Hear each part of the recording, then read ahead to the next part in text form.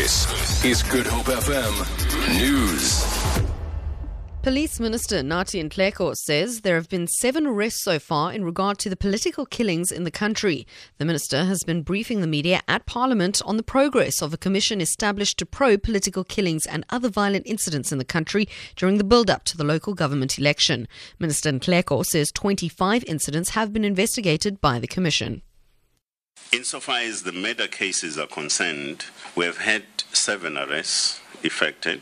And on attempted arrests, we effected 2 arrests. On the possession of unlicensed firearms, we have had 3 arrests. On the cases of public violence, we have had 8 arrests. On cases of assault, GBH, and pointing of a firearm, we have had 3 arrests.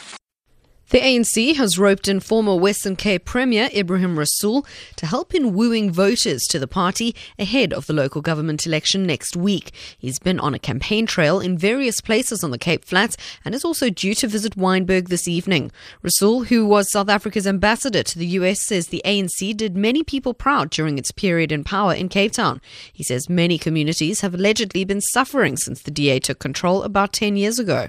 We may be being erring on the side of not claiming the victories of that period, and we've now allowed the DA to make as if the hospitals, the roads, the care for the aged, job creation, that the DA can now claim this and say this is the best run province in the whole country, when all they are doing is living off the gains and the advances made by a wonderful period in which the ANC governed both the province and the city. Cape Town Mayor Patricia de Lille says significant private sector investment is needed to fulfill the city's vision of expanding and developing 5 areas in the metropole. The massive project was announced earlier today. These areas include expanding the Philippi East transport node into the biggest MyCity bus interchange in the metro, an upgrade to the Belleville Inner City, the Athlone electricity station and part of Flay at Strand, as well as the Mother City CBD, also form part of the plan. De Lille says people in low-income areas will have easier access to affordable transport.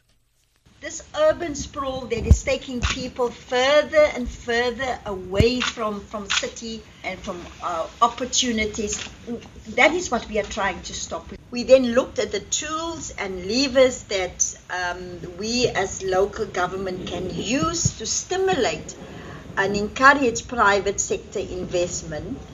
And we've also used the same approach with the foreshore freeway. And finally, Zimbabwe's War Veterans Organization says a meeting called by some of its members in support of President Robert Mugabe is illegal. Thousands of former fighters and youth have converged at the ZANU-PF headquarters in Harare.